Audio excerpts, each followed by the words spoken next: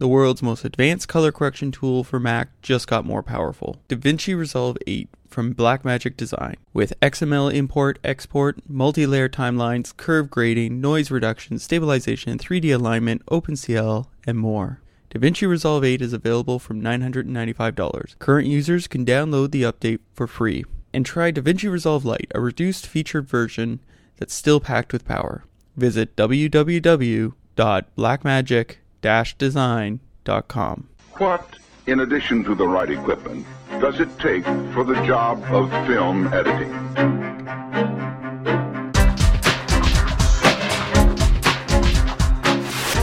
Welcome to the cutting room, and, well, I did it. I got Lauren Woodcock in here. It's for Cal, but yes, I'm here. And we've got the final part of my interview with Jeffrey Wolf. And if you haven't heard the other ones, we've been talking about comedy editing and how to approach working with directors and what have you. I encourage you to go check them out. We've also had a ton of things happening on the website. If you haven't been to the website in a bit, go to AOTG.com, and on the right-hand side, you'll notice a new tag box. And it sort of helps us gauge what's going on in the industry, because we're getting feeds from around the world right now. And we also have something, and if you're listening to the podcast, you're just getting this, so it's hot off the press, a new infographic. If you remember last year, we released an infographic on the theories that have been going around from all the way back to the 1800s up to now, all the theories of editing. And we got in touch with a company called Enriched Books who did the history of editing technology. It's a 2-volume set. Very cool. So we teamed up with them and created this infographic of the history of editing technology. So go to AOTG.com, and there will be a big logo there just to the right of the main feed that says infographic. That sounds very cool. Yeah, so it's been a long working progress. And yet the first time I'm ever hearing of it. Yeah. So secretive. So secretive, Gord. I know. Wait a second.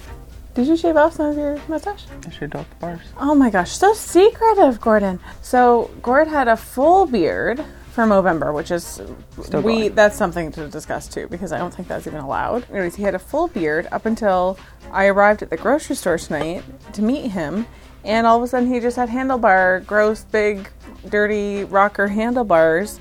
I'm so sorry if that's what you have on your face right now, anyone else listening. And then, but not the best look for Gord, and also very surprising when I just started to get comfortable with the whole beard situation that we were working with. I like to change things up. Oh my god. Now I'm looking at him and he doesn't even have the handlebars, he just has mustache. Because a very nasty 70s cops mustache. Yeah, but it's true. I was in a very bad mood because it was gross and he was... Alright, well. That infographic sounds amazing. Thank you. We have a new game we're going to be playing instead of forward film review. Oh my gosh, this is like I'm a guest today. I know. Well, you haven't been here for so long. 3 episodes. Tell me all about it. Well, Claudia Krask from the San Francisco Cutters group, she helps put on the super meets and what have you. She came up with a new game for us. We're going to tackle that after the interview. I just want to tell you, Claudia, so every once in a while, Gord will give me a piece of paper with some notes on it, and on this one, you are named the Claudia Krask, so way to go, because no one is allowed to have that Gmail account. You are the Claudia Krask. Congratulations. And finally, the open course. I posted something on aotg.com/cuttingroom. We've gotten lots of feedback. We're going to be... hopefully launching our Kickstarter in January. Awesome. And we've got a few teams growing to help us get this done. And it's getting exciting.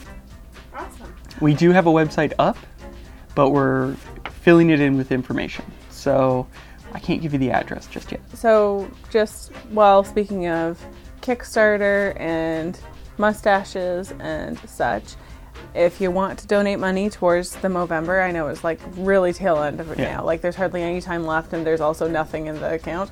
So if you want to give Gord a couple dollars, or me for my trouble of having to watch the progress of this sad... It's a very full mustache, full beard, all of that. But it is, it's hard on the wife. So... you can search the editors group. The editors group. Or just Gordon Burkell. Yep, on the Movember site. Yeah, and we tried setting up a group so that it was just editors. And then we got a couple local ones that I work with. And then I was like, well, why aren't we getting people from Australia, the UK, the US? Because we've worked, we've got a lot of people listening from around the world. Mm-hmm. And it turns out that the Movember site wouldn't let our group get people from outside of Canada. So it was Canadian for a Canadian group. So unfortunately, I apologize to those because I know some people tried to sign up, and I got a bunch of emails saying we can't get in. I am sorry that Gordon is being so difficult. But you are able to donate to us, and because cancer is crappy. We all know it. We've all had someone close to us hurt by it in some way. So help us fight it. I have a ridiculous mustache. If you want to see what I look like with a ridiculous beard, I posted some photos. Yeah, and I just took some photos in the grocery store today of him with his ridiculous handlebars that were fleeting, but I caught one picture or two pictures of it. So maybe we can post those, and then we can post a picture of you right now. Yeah. Yeah. I like to change things up, Yeah, keep me on my toes. Yeah. One other thing before we get started, Lauren. Mm-hmm.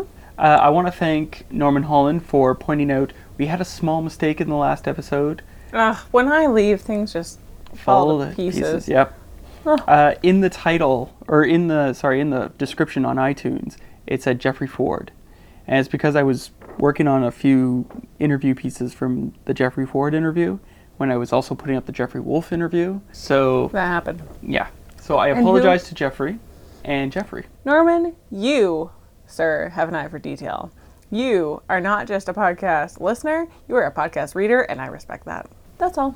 Yes. Congratulations for your, he would be excellent at doing work with my company. We need people like you. Get in touch. Well, I think he's a little busy with the university in California. Whatever. Don't limit yourself, Norman. Don't limit yourself. I've got a great entry-level role, probably. That's like what everything is in my company. Yeah. Well, I'm sure he'll consider it. Great. Great. But please enjoy my interview with Jeffrey Wolf. So with any film, there are many elements that are in the script that might have been reworked or may need further development in the editing room. And I felt like this film was fully formed in John Waters' head. But there's things like the words flashing on the screen subliminally, or the montage moments, which we were just talking about. Were these things that came from the script, or did they require any reworking in the edit room? If they were developed in post, how did that come about? Those were all developed in post. John came in one day and saw, this was on Cecil be DeMented, he came in and he saw a scene missing up on the screen for something that we had. And he said, can you leave that there and I'm gonna go home and get my camera? And he went home and he got his camera and he shot it and it became a t-shirt. In fact, it became like a very popular seller after 9/11. Which, I think there's a picture of, it might even have had a picture of the World Trade Centers or something, but John he's an artist in that regard. I mean, it's all conceptual kind of stuff, and that for your consideration thing was just sort of a kind of a funny idea in his mind. I mean, we're told I'm in the Academy, we're told not to lend out the DVDs that they send us, and they also tell you to destroy them when you're done with them. And so he has a photograph in he does photo exhibitions, and he has this giant photograph, like 10 times the size of this, and it's him in a tuxedo and a scarf wearing like velour loafers, and on the ground are all his DVDs from that year. And he's setting them on fire. It's just like, that's just John. He just sort of sees the world in a very different sort of way. Yes. Very unique way. Yes. I get, for the jump to Billy Madison, for Adam Sandler, he came from Lorne Michaels' SNL. Did his experience on that affect the cutting in any way? Yes. Well, first of all, I was offered, when I say offered, I was up for Dumb and Dumber. And I read the script and I said, this is so stupid, and I don't see how I can do this. And then we know what happened. And so when they sent me Billy Madison, it was right after Dumb and Dumber. That kind of humor was not yet the way it is. That's why I think Billy Madison's become kind of a cult thing, because it really didn't see that much airtime back in the day. And so I mean, I have a couple stories in that regard. Number one is my son was 9 at the time, and he was up in Toronto with us, and he would sit with Adam during the dailies, and the crew would kind of sit in the back. And the two of them would be up front just laughing their heads off at everything. And we were all going, is this funny? I don't know if this is funny. Do you think it's funny? You know? So we got through the first cut, and we went, the producer, Bob Simons, wanted to do a preview of it before showing it to the studio. So we previewed it out of town in Phoenix, Arizona. He didn't tell the studio about it. We kind of flew in the dark of night, and we screened it to a bunch of skaters and kids in Phoenix, and it scored like a 95. And that's when we kind of knew what it was, and you know that whether Universal had the equipment to be able to market something like that is something else, but we kind of understood. And I mean, the movie's become part of the vernacular. Yeah. You know? Did you have any troubles with the kid actors? Because kids tend to be a little rougher around the edge, acting-wise. I don't remember them being, the kids who we needed to be strong were strong. Okay.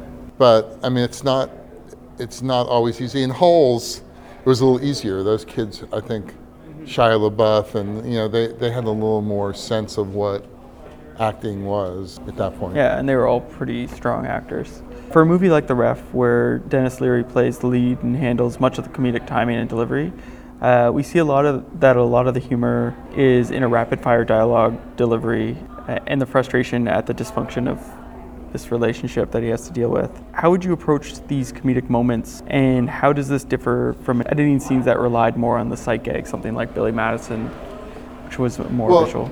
Dennis has his own rhythm, and what I was saying before, if you don't go with Dennis's rhythm, I think you hurt the comedy. And I mean, he's kind of a shut the fuck up kind of guy, you know. I mean, it kind of, I mean, even when you say shut the fuck up, it sort of has an arc to it. Yeah. So if you just sort of imagine that the punchline of everything that he says is shut the fuck up, you can kind of like get where you're supposed to be with it in a lot of ways, because he's saying, you know, like, and this came from Ted Demme did a bit with him for MTV where they commented on different things. He would like do 2 minutes on soccer, and there would be these like flash cuts of funny things Dennis would say about soccer, and it's his particular cadence. Yeah, so I found that if you go, and Ted knew how to direct Dennis too, kind of got it. And I think if you look at Kevin Spacey's performance in American Beauty, you really can see some of that same character of his from The Ref. And I think he kind of got some of Dennis's rhythm, and he's such a good actor that he kind of got how Dennis sort of did that, you know. And you listen to Jon Stewart, and they're very close friends, but you listen to Jon Stewart, but you hear Dennis's pattern in John sometimes. Well, I love watching the two of them talk on doing interviews, because they get each other, and so they just riff almost. They just like watching two jazz There's definitely musicians. a simpatico kind of thing that happens there. And so I think that's, you kind of have to get the kind of humor and the kind of comedian that you're dealing with. Eugene Levy, you know, he comes out of like the Second City. but also that if you saw that, like The Jerk and the kind of long takes where the humor kind of you know, you can go in a door and out of a door and back in a door, and you know, that's the kind of humor that he was brought up on, and he kind of sees the world in that way. And so he works really well in a Christopher Guest movie. This movie I'm doing also has Catherine O'Hara in it, who's a Christopher Guest kind of alumni comedian. And she doesn't get work that much, which surprises me, because she's so good in kind of getting that kind of rhythm of what he does. Yeah.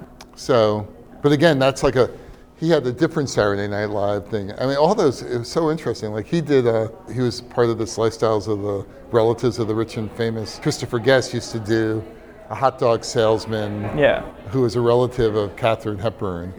And he used to like go, you know, like kind of come out with the shaky hand. It was There's a running gag in The Ref of he gets peed on by the system. and it goes out throughout the film. When you have something like that, like a reoccurring gag, how do you determine where to place it, especially if it's not working where the script suggests? You know, it's funny because I'm going through that a lot in this movie I'm doing now too. It's definitely threes, and if you can't get the first one to work, then the third one's not going to work. Yeah. So it's often sort of getting that to work, and then it kind of takes off from there. And I was just working today on something very much like that. I was trying to get the first one to read. So it also, I would say, again, in a show where there's a certain amount of drama in it, if there's too many dramatic scenes in a row, you definitely want to cut to the P scene if you can. Yeah.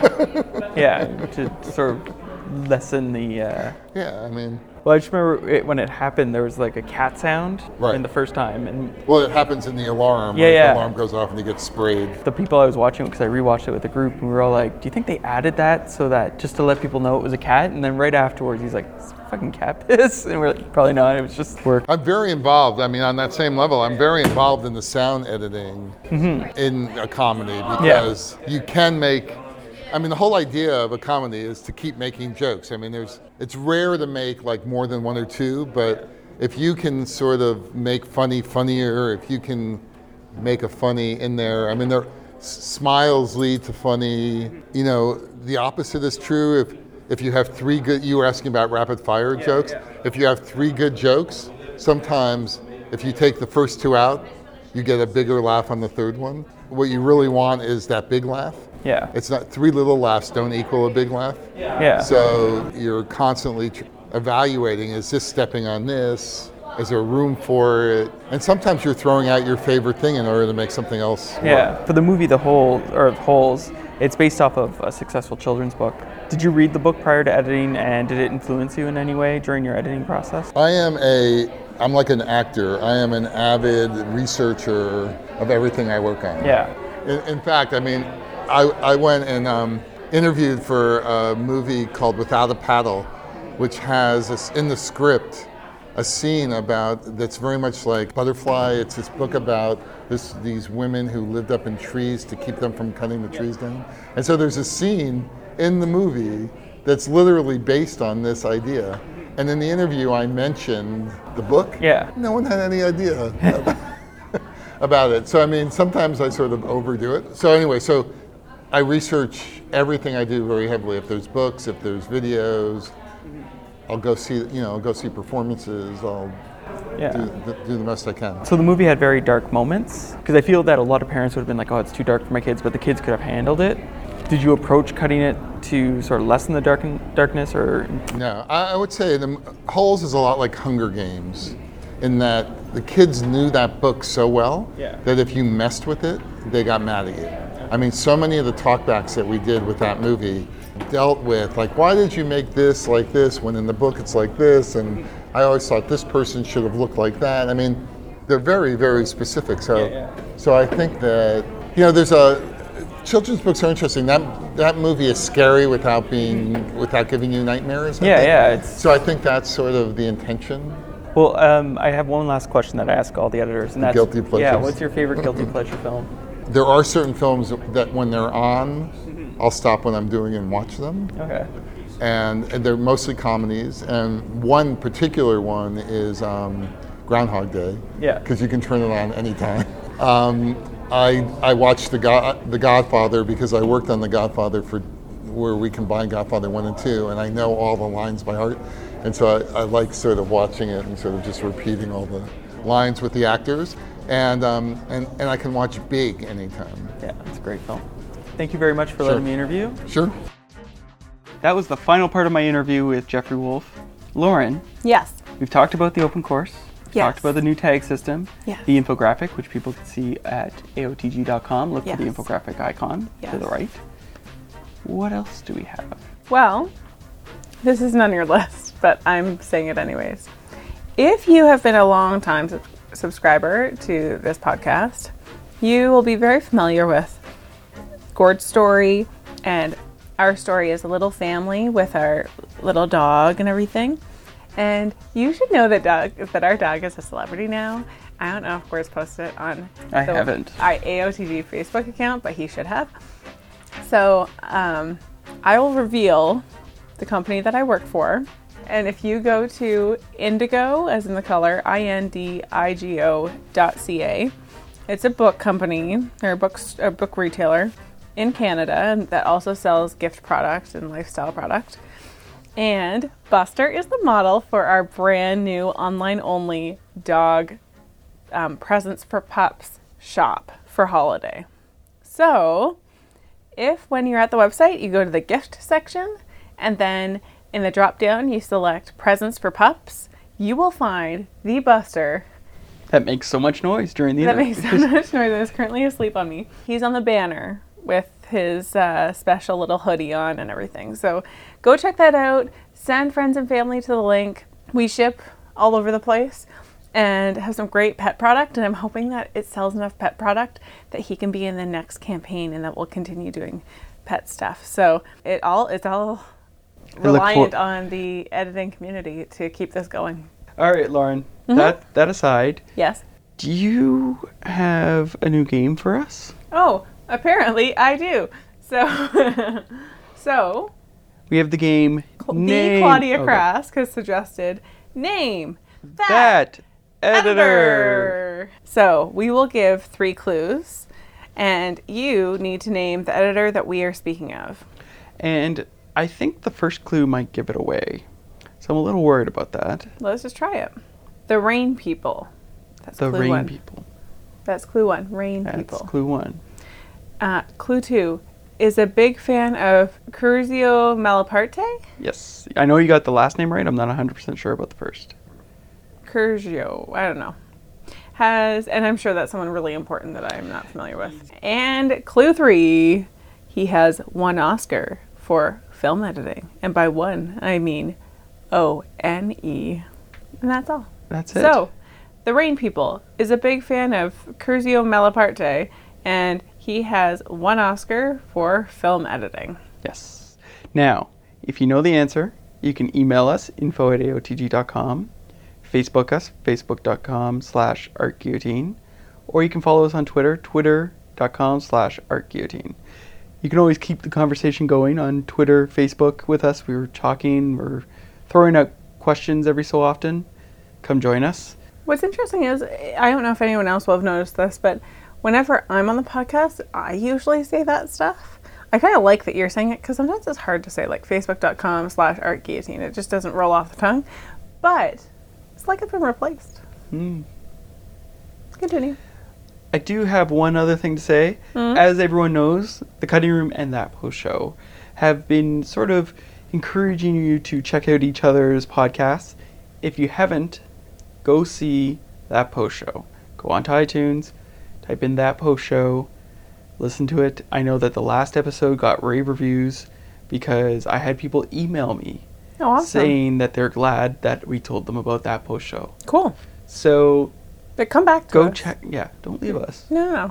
You don't. It is not a 1-for-1 system. You can Actually, subscribe to as many as you like. Norman was on that post show. That was the one that someone from England, Norman, really liked that post show with you on it.